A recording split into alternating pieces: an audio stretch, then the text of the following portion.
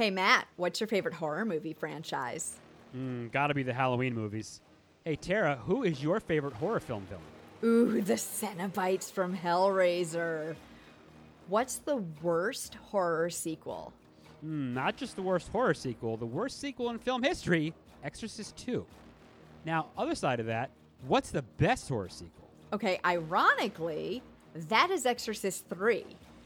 What's your favorite horror movie podcast? Without a doubt, the Scary Movie Project. You would say that. Subscribe to the Scary Movie Project wherever you listen to podcasts. And follow us on Facebook and Instagram at The Scary Movie Project.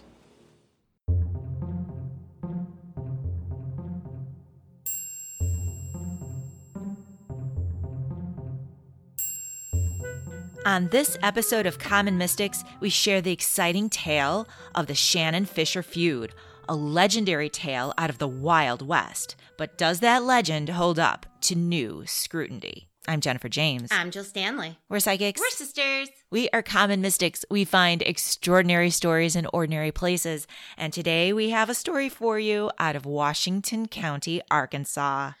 Jen, we are not here to bust anybody's balls. We're not? No. We're just here to shed some light on the Shannon Fisher feud. And I want to remind you that I am so excited. I know you like this one. This is another story we happened upon from our Common Mystics road trip when we went to go see our brother in Kansas. And we found ourselves in the northwest corner of the state of Arkansas. We sure did. Shall I remind everybody? Yes, remind everyone of our intention. Well, I shall do so. We ask the spirits to lead us to a verifiable story that we previously knew nothing about, but also, and most importantly, to give voice to the voiceless. That's right.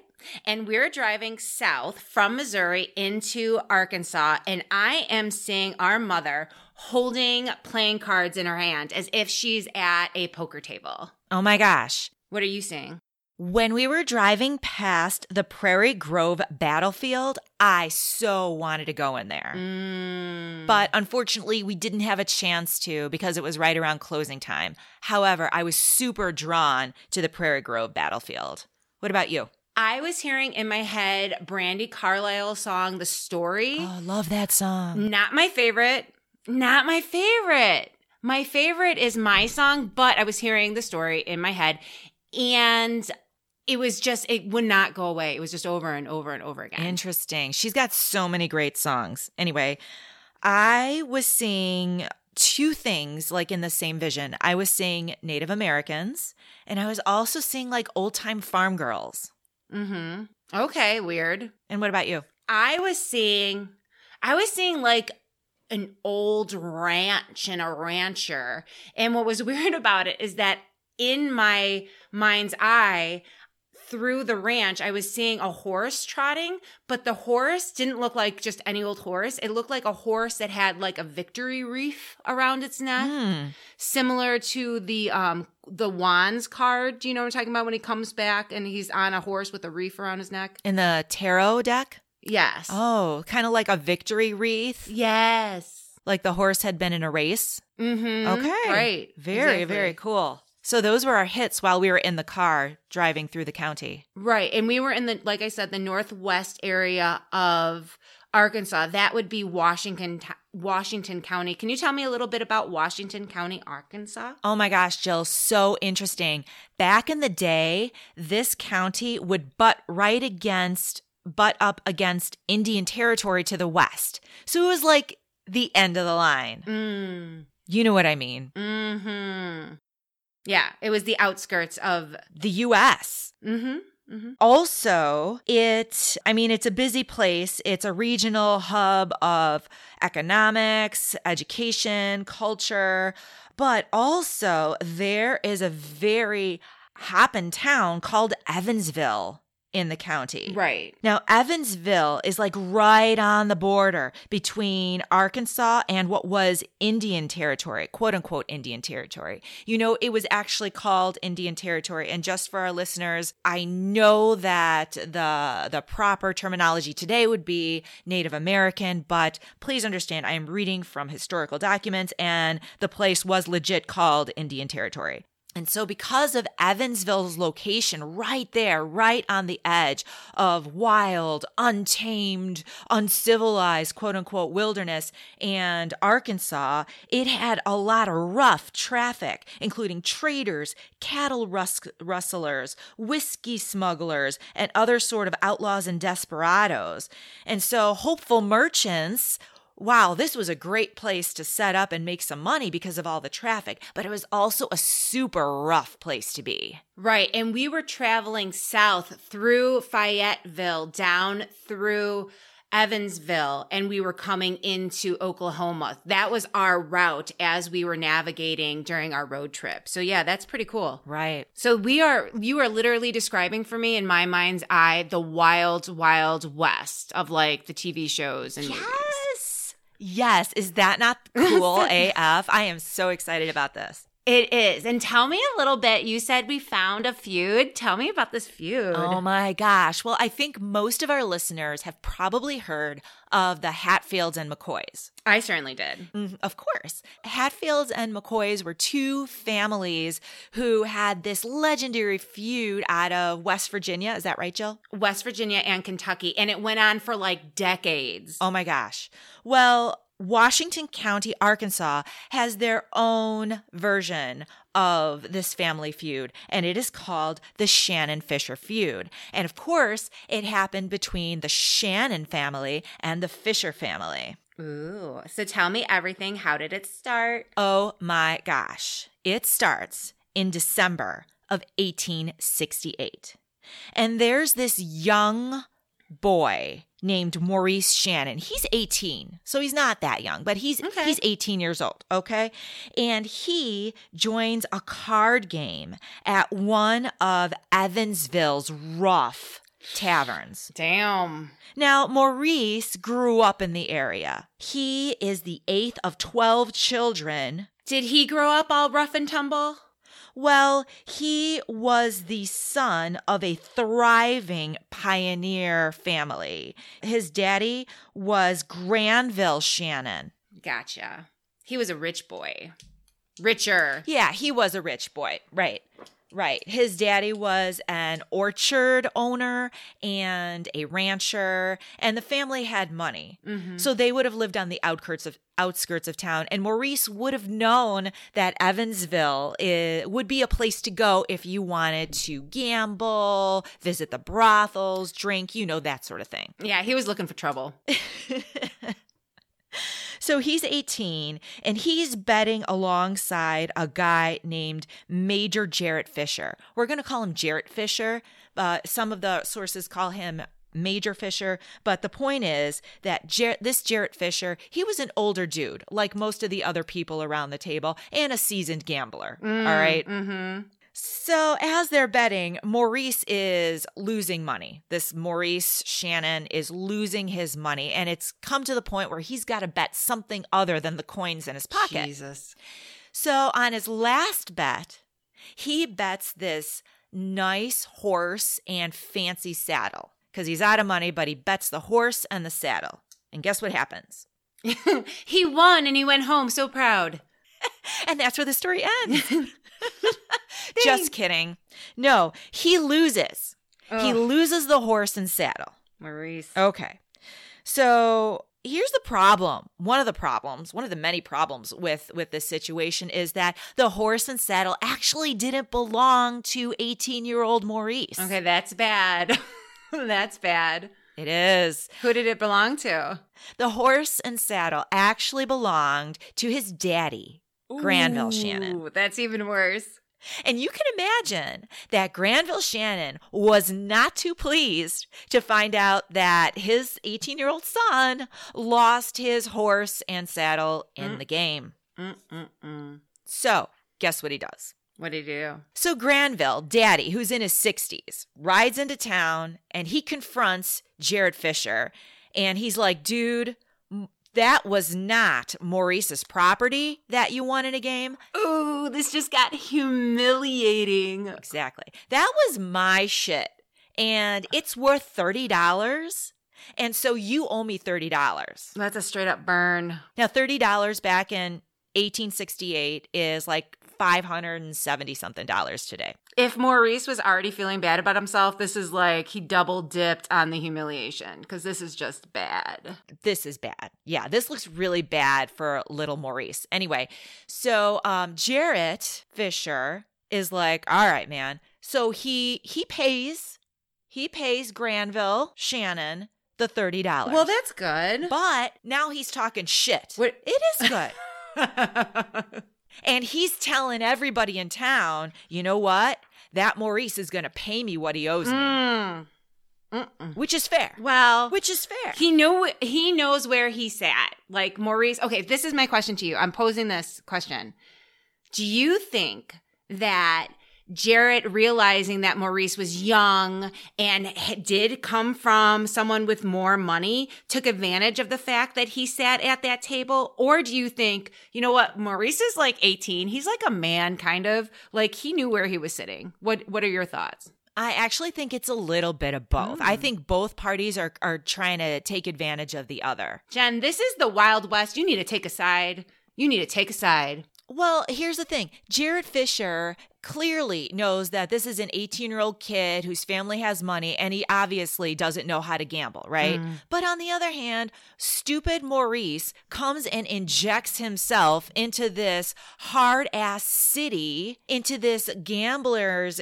I mean, what is he thinking is going to happen? Exactly. Really? I mean, I think both are at a wrong. But at this point now, I do not fault Jared Fisher at all for wanting his money from Maurice. I mean, a game is a game. You have to make good on a bet. Yeah, for sure. And he didn't have to give that money back. He could have been like, take that up with your pussy-ass son, bro. Right? But he didn't. He gave the money back. But now he's like, that little bitch owes me money. It's true. Go on. So Maurice, of course, hears all the rumors that Jared Fisher's talking shit about him. Mm-hmm. So he sets up a rendezvous where he is going to sit down with Jared Fisher and talk it out. Maurice. Now, I have no idea what he was thinking, what his plan was going to be. And I don't think anybody knows what they actually talked about. But here's what we do know. Maurice and Jarrett did meet at a saloon again in Evansville. And as they're in the saloon talking, there's somebody else there. What do you mean? Someone of note. And the other person there is Finis Shannon, who is Maurice's older brother. Now, Finis Shannon is not 18. He is 25. He's a man. And he is a Civil War veteran. He is a man. He is a grown-ass man. He is married. He has 2 kids. He's married to a doctor's daughter. And I also said he is a Civil War vet. So he is a war-hardened person, okay, who knows how to yield a weapon. And he follows his younger brother Maurice to the saloon because he's worried about how this is going to go down. And so he does not come in and walk next to Maurice. No. Instead, he hangs out in the doorway, in the shadows, kind of, out of sight, as this conversation is happening. Now, Jill, you can imagine that the conversation between Jarrett Fisher and Maurice Shannon at the bar, it's going to get heated. I don't know what Maurice thinks he's going to even talk to him about. Like, I don't understand that logic, but go on. I can see it getting heated. Yeah, it was getting heated. And at some point, Jarrett Fisher makes a move. Now, Finis would say that he thought that Jarrett Fisher was going for a gun. But Finis is already cocked and loaded and waiting. Damn. And he shoots a bullet right through Jarrett Fisher's head. Damn. Dies instantly. Damn. So what happens? So now Finis notably doesn't even run. He stops and he's like, holy shit, I just shot him. And now we have a situation. as they say. Yeah, sure. This is the Wild West. So the community calls a court session. They bring Finnis back to Fayetteville, which is the county seat. So they bring him there, and they have like a short, immediate mock trial. And they're like, this is what happened. And everyone was like, no, legit. Finnish was just defending his brother. His brother was going to get shot, and this is what went down. Right. Self-defense. He's free. No charges.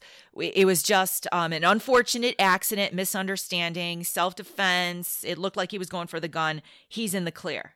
Wow. Well, R.I.P. Jarrett. But that's not the end of it. What happens?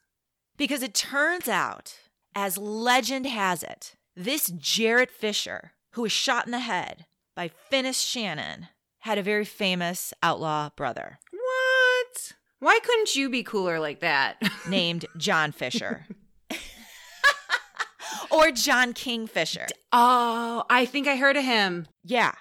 So this John Fisher is a notorious outlaw, criminal, horse thief, murderer. Jesus. And he's out of town.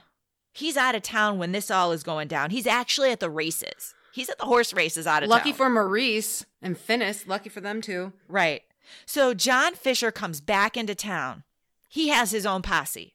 Of course he does. And he takes Finnis to Fayetteville and demands that he be rearrested and retried for this crime against his brother. God damn. Because his brother was shot in the head at the saloon by Finnis, and this is not justice. Wow. And guess what? What? Same result. Oh my God. Same result. The court says nope, this was self-defense. He's cool. You're late. We already tried this. Little late. Exactly. All right. So now, after this failed attempt to put Finnis Shannon behind bars for the death of his brother, John Fisher makes it known everywhere in Evansville that he plans to kill Finnis. Oh my. There's a ticking clock on this man's life. So now you got that happening in the town of Evansville. This is getting wild. Okay. So this is getting wild. So basically, John Fisher vows revenge. And then what happens? Well, the Shannons are hiding out. As you would. Because everyone's saying, this major outlaw is like hunting you. Mm-hmm. And so everybody who is a Shannon is like all crawling back into the shadows and crawling into their caves. You know what I mean? They're going home. They're locking their doors. But remember how I told you that Finnis was married to a doctor's daughter? You mentioned that. Well, his father-in-law is Dr. McKinney. And Dr. McKinney is in town in Evansville. He's at the store. He's doing his thing. He's just hanging out. He's living life. He's doing his thing. Yeah. He's shopping. Yeah. He is, he's buying some, I don't know, what do doctors buy at the store in the 1860s? If you're Dr. Greed from the Swope family, you're buying cyanide for the dogs. But go on. He's making his purchases. He's buying camphor and bandages, whatever. And John Fisher spots him. Uh-oh. And he follows him in the store. They exchange words. And guess what? Bam! Through the heart. He kills Finnis's father-in-law, Dr. McKinney, shoots him in the heart, and he dies lying in the shopkeeper's arms. That's messed up. John Fisher, according to legend, said to confront Dr. McKinney in the story, and he said, I suppose you went to go see my brother shot and had pleasure in seeing it. And Dr. McKinney was like, what the hell? And then got shot in the heart. Wow, I especially like that accent work. Oh, thank you. Thank you. I practice. I want to say I'm really impressed with like having such good marksmanship for those old ass guns. Like, are you serious? That's hard. You should see me trying to play duck hunt. I think they were probably pretty close. All right. Anyway, so now the Fishers, John Fisher and his posse, because of course he has a posse. They're riding their horses. They're shooting their guns. They're riding up and down the streets of Evansville, just daring anybody. Come on out. Come get us. Come get us, you Shannons. Hooting and hollering. Oh, yeah, flexing their muscles. Yellow belly Shannons, all hiding. So apparently they do this for about a half hour, and then they ride out of town into the nation, the Cherokee Nation. Because remember, Evansville's right on the border there. They probably got tired. Okay, but this isn't the end of it, of course. Because Finnish Shannon he's got his own posse. And they go in pursuit. Of course they do. He just killed his father-in-law. They go in pursuit of the Fishers. They can't live in fear forever. Right. And they do catch up, and then there's another minor gunfight in the town of Evansville. I wouldn't say it's a minor gun. I'd say they engaged in a gunfight, but there isn't any major killings that day. But if you're living in Evansville, ooh. Right. There is an old man who gets shot in the hip, and I think a horse gets shot in the leg, which is sad. But that is sad. It is sad. But that is the extent of the damage on that at this time. So then we have a period of a few weeks, and everybody's like just kind of watching each other. They're waiting to catch the other at a disadvantage. But things kind of quiet down, all right? Ladies can walk on the street again for a little bit. There's not active gunfire in the streets. Got it. Until there is a dance, a party, a grand event in Evansville. Well, that sounds delightful. Doesn't it just sound peachy? Makes me want to get my corset. And your petticoat?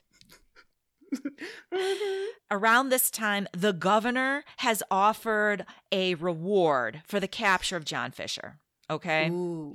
And so really, the dance is kind of like devised in a way by the Shannons to lure the Fishers back into town. Okay? They're trying to trap the Fishers. Oh my gosh. Right. The Fishers do come into town for this grand old party, and guess what? The Shannons are able to ambush and attack the Fishers. And in that attack, they kill one of the Fishers' party, a man whose name happens to be Scott Reed. Ask me why that's important. I was going to say it. Go ahead and say it. Okay. What's notable about Scott Reed is that he and his brother, James Reed, apparently are besties with one Frank James. Jennifer, do you know who I mean when I say Frank James? Do you mean the older brother of the one and only Jesse James? Yep, that's right. So that's huge. Holy shit. So now our little Shannon Fisher feud. Huge. Now our little Shannon Fisher feud has gone nuclear because now it has got the attention, and the Fishers have now got the backing of one Jesse James and the James Younger gang. You got to pick sides in the Old West, Jen. Holy shit. Nuclear. Okay. So now Frank and Jesse James are backing the Fisher gang. They got skin in the game. Because of the death of their friend. Mm-hmm. Holy crap. Okay. So that's scary. If I were a Shannon, I'd be like, well, I do not know. I was just... Fisher who? I was just enjoying myself a little sway. There's been some shooting. All right. So after the Shannons ambush the Fishers flee town, and they're hiding out in the Cherokee Nation. Okay. But it's not only the Fisher boys who are fleeing, but also their sisters. And the Fisher women? Yeah, the Fisher women are moving out of town too. So pretty much anyone who's associated with the Fisher family is moving out of town. Oh, wow. And the sisters move into the Cherokee Nation. And all the Fishers are kind of hiding out and living now in the Cherokee Nation. Well, they tricked them. You know, I wouldn't trust another party. The Shannons totally. Yeah. I'm like, I ain't going to your birthday. Yeah, the Shannons totally tricked them into coming, and then they ambushed them. Right, okay. And then in June of 1869, the Fishers come back into Evansville, and they engage with a couple of the Shannon posse, and they kill two of the Shannons.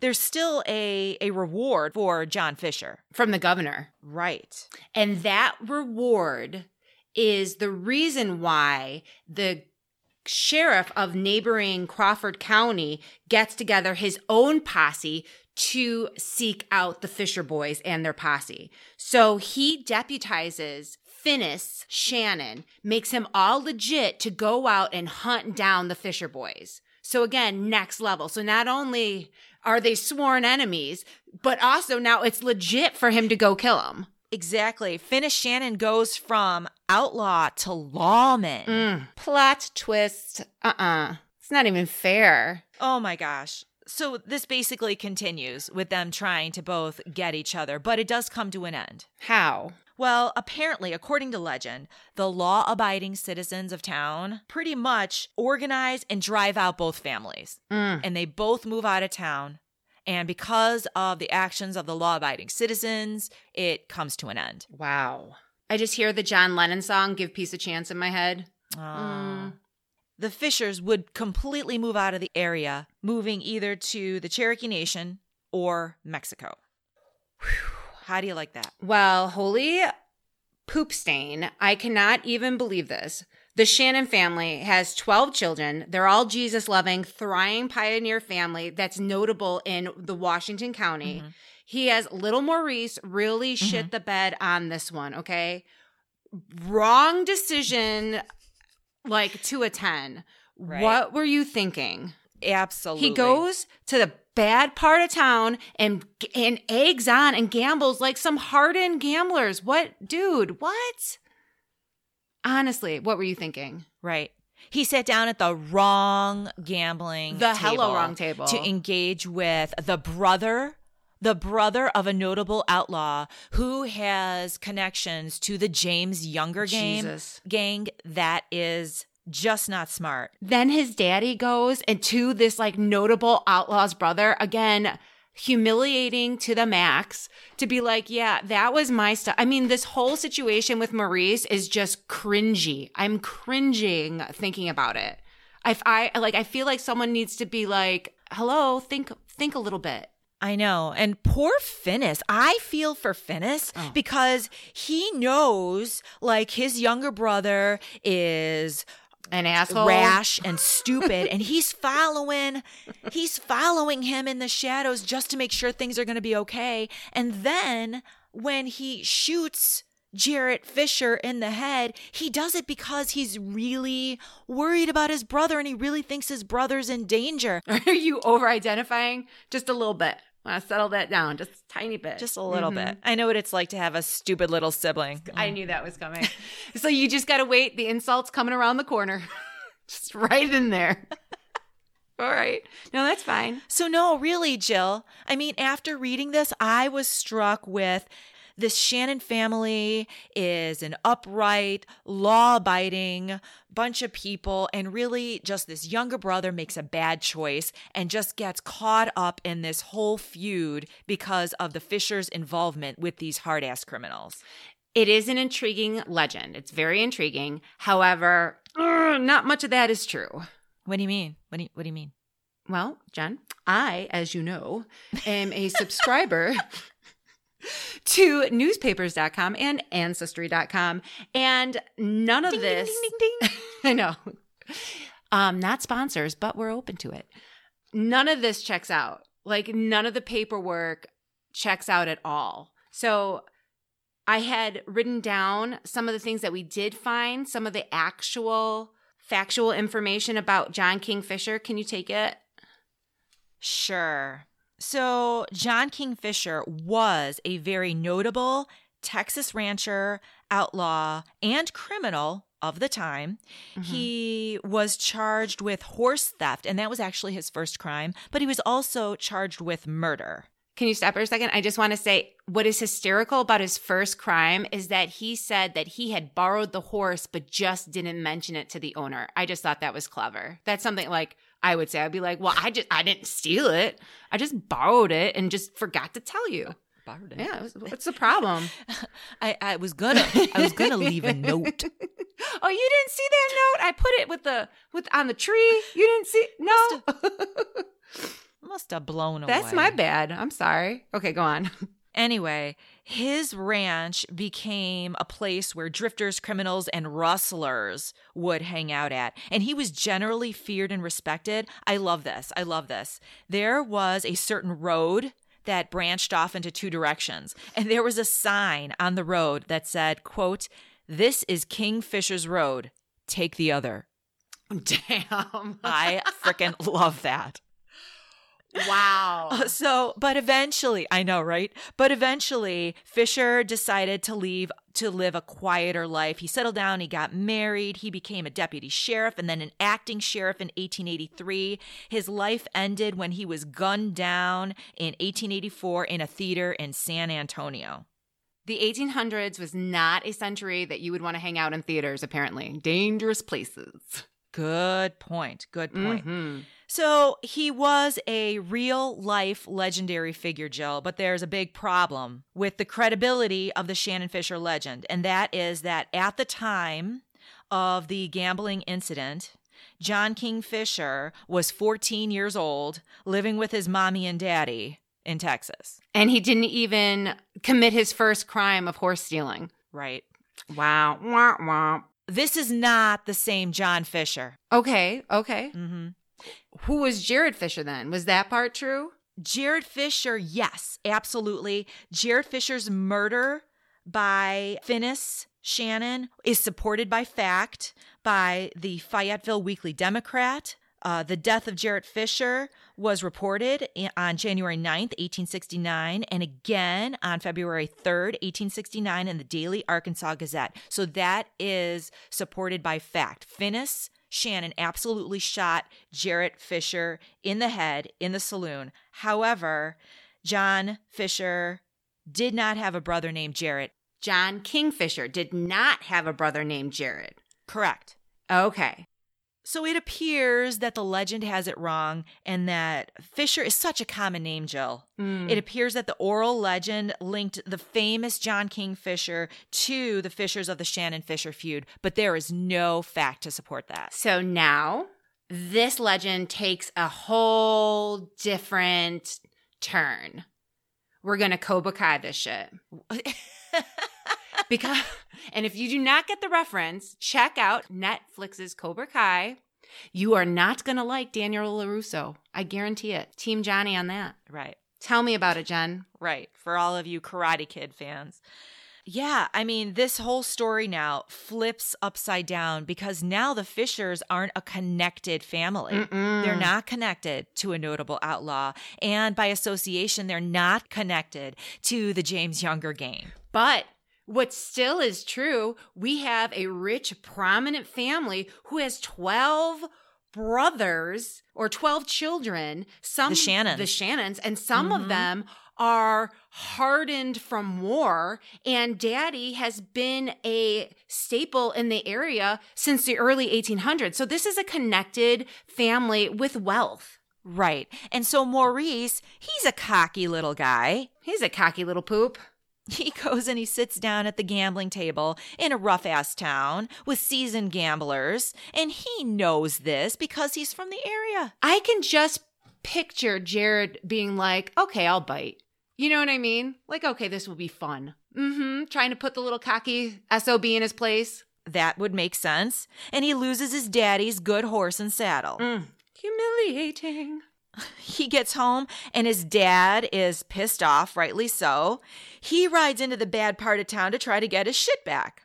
And he's a well-connected guy, well-respected member of the community. He's not afraid. He just is like, hey, Jared, that's mine. I need it back. And Jared was like, sold it already, but I got you. I got money on it. Here you go. Because Jared didn't have to do that. No, he didn't. Honestly, Jared could have been like, take that up with your little pussy-ass son who came in here brandishing your stuff. That has nothing to do with me. He bet, he lost fair and square. But no, right. Jared was a good guy in this sense. He was like, oh, I got it, dude. No disrespect. Here you go. But everyone, don't play with Maurice because Daddy's going to come and anything you win is going to be taken back because Maurice doesn't have anything. Right. And also, Maurice owes me some money now. Maurice still owes him money. Sure does. So, and I'm sure that Jared Fisher's talking shit about Maurice in town because I would too. I'm talking shit about Maurice now. Right.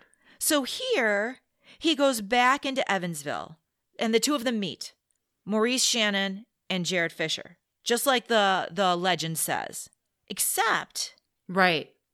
Let's talk about Finis. That's right. So now Maurice is hearing all over town that he's a little shit that doesn't have anything. Jared is talking mad shit, so he goes to confront Jared. But what he doesn't tell Jared is that outside the saloon door, his big brother with a gun locked and loaded, aimed right at his head. So as soon as the confrontation start, and Maurice is all being like, what, acting all cocky, and then Jared was like, what, you little piece of what? And then he like goes to like slap him or something, and then Finnis, boom, boom, shoots Jared right in the head.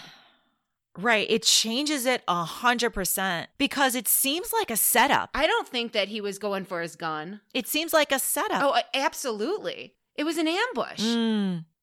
Maurice went in there to bait him to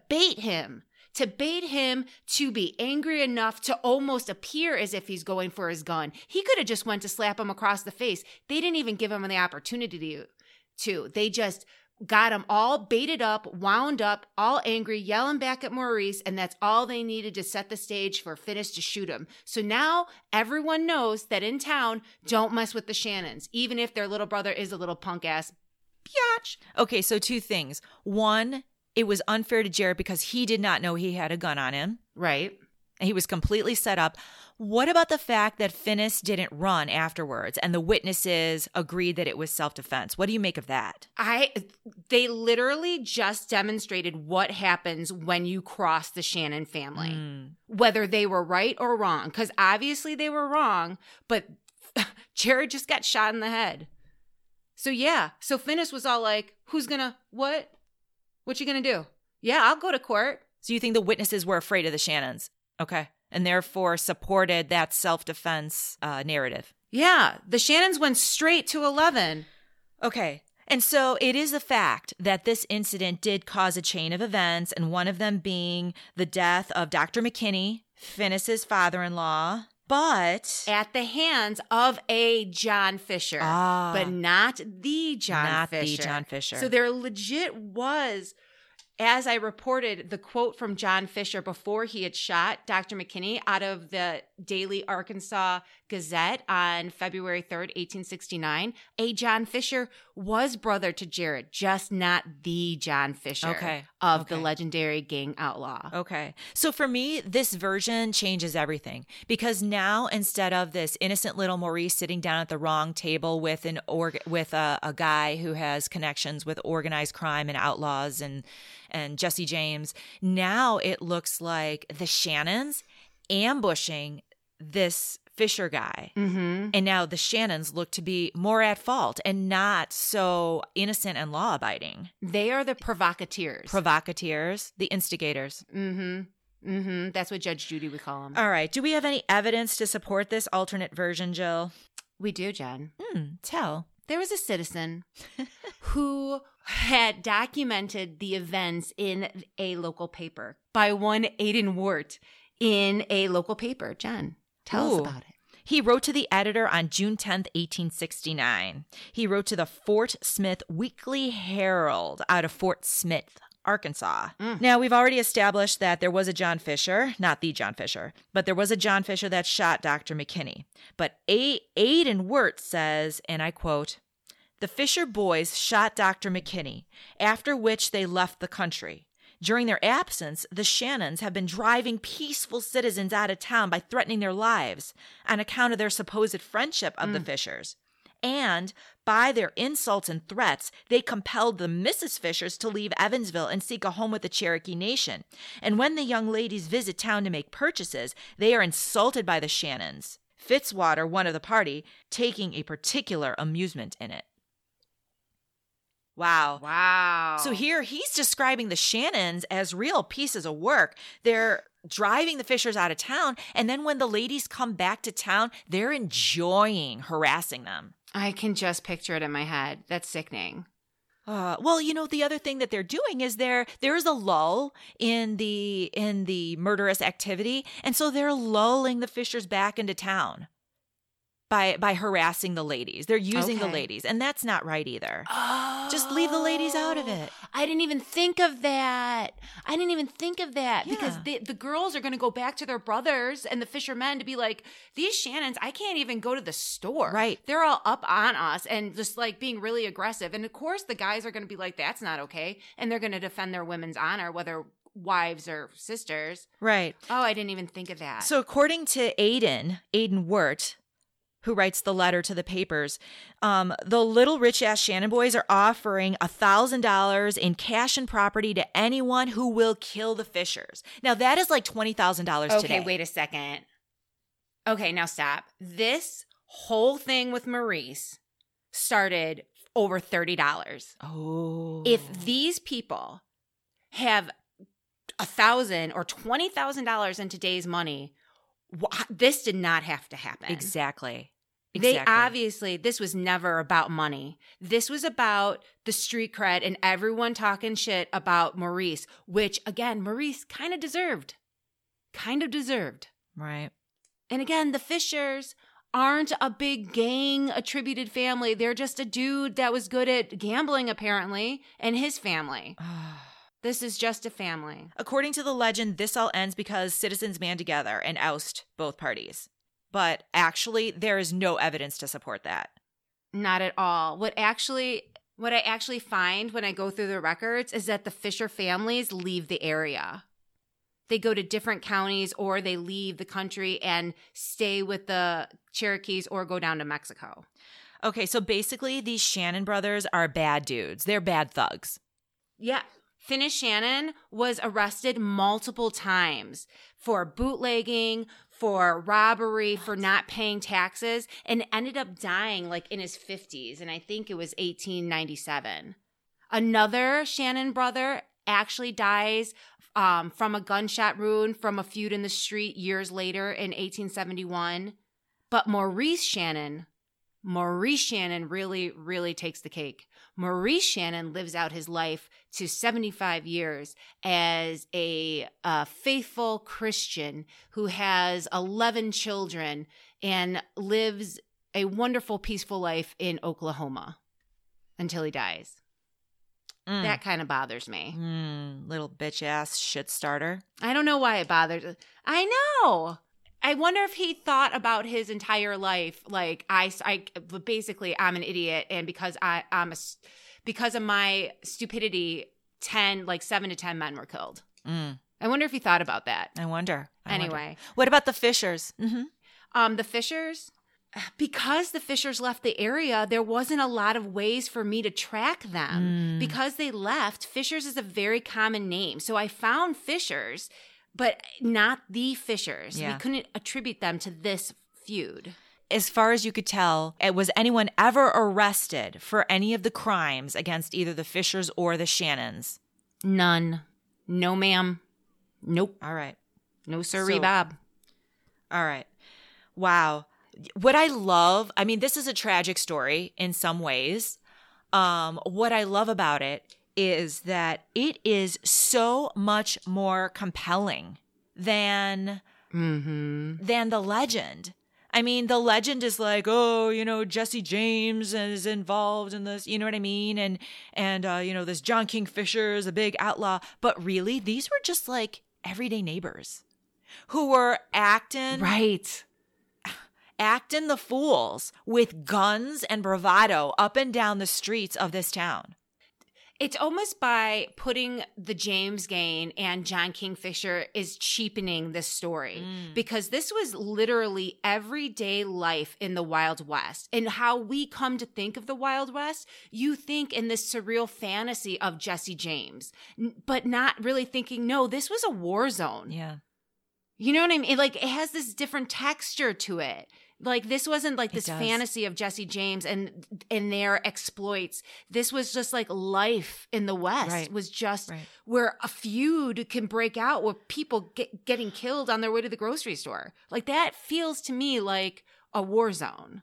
100%. Wow. Yeah. Whew. So are you ready to debrief? Yeah, let's do it. Jill. Jennifer. Hit me up. You were saying Mom holding playing cards in her hands. What do you think that meant? I think she was showing us the poker game. I agree. Jill, help me out with this one. When I was feeling a strong pull towards Prairie Grove Battlefield, why do you think that was? Okay, so a couple things. You didn't explain it in the beginning, but you were feeling as if we needed to, like you were being pulled back to the Prairieville. Like we kept going, but you were like, no, let's go back. But we were like, there's no way we're staying here another day to do it. And that reminds me of the historical buildings in Evansville were brought to the Fayette battlefield of Prairie Grove. Not only that, but it also it's like a very thin analogy for how Finnis kept going back to be tried in Fayetteville. Wow. What about the Brandi Carlile song, The Story? So there was a Willie Carlisle from Fayetteville, Arkansas. That's like a famous country western singer. Weird. Had no clue. Same last name as Brandi. Exactly, which is cool. But also the story, it's like they wanted us to get the story. Yes, the real story. They wanted us to understand the real story, the context of the real story. What a cool breadcrumb. I love that. When I was thinking of Native Americans and white girls, that is obvious now that the Fisher girls, moved into the Cherokee Nation and were living amongst the natives there. Crazy. Wow. And the old rancher, Jill. That is crazy. And the horse with the victory wreath on its neck. There's so many different levels to this one. The old ranchers Finnish was called a rancher or a farmer in some of the census records, but also the victory wreath around the horse's neck. John Fisher, not the John Kingfisher, but John Fisher came back from the horse races when he found out that his brother Jarrett was murdered by Finnis. So the rancher could be symbolism for Finnish, and the victory that he killed Jared, and that being known by John Fisher when he arrives back from the horse races. Boo! Wow. Mind blown. All right, Jill. So, who are the voiceless in our story? Well, I really think that John Kingfisher was probably like, just leave me out of this, man. I do not have anything to do with this. Yes, I'm a hard ass, but that not in this way. Yeah, I can't take credit for this. Let's just settle it down. I was 14. Exactly. He's like, I was still in Texas doing my thing. But also I think Jared Fisher? I don't think he was going to shoot Maurice. No, I don't either. I think Maurice came in there, like I said, baiting him. He came in there and he was being accosted by Maurice, and he was like, look at this little bitch. Yeah. And he was basically, in my head, I keep thinking that he was just like, who do you think you are? And if he did make a gesture that was intimidating, it was probably to slap him. Like literally in my head, talking to you intuitively, I get the image of a back of a hand. Like he wasn't even, like he was just backhanding. It was just going to be like, get out of here. I don't think that he really was after the $30. I think he was just like, this kid's a joke. Yeah. So definitely the voiceless is Jarrett Fisher, but also all the Fishers, because legend really paints them out to be this badass, outlaw-loving, connected family. And that's really not who they were at all. And you see that they left the area. The whole family left the area. They weren't looking for a fight. They didn't want to fight. Right. The way legend has it. Not even in the legend. If you go to history websites about Arkansas, if you read about the sheriffs at the time, they reference the Shannon Fisher feud as having connections to the James Younger gang. Oh. So it's not just like this is legend. Like in actual Arkansas history on different sites, it says that this feud was happened and John Fisher was the John K. Fisher, who was involved with the feud. Right. So this is like accepted as fact. Exactly. And it's so far from the truth. Poor Fisher family. Well, hopefully we helped a little bit with that today. Jill, please tell the people where they can find us. Please check out our website, commonmystics.net. Find us on Facebook. Our our Instagram page, and on Twitter. You can listen in on Audible, Amazon, Stitcher, TuneIn, Spotify, Google Podcast, and Apple Podcast, where you can leave us a positive review so other people can find us. Thank you so much for listening. Thank you. Good night.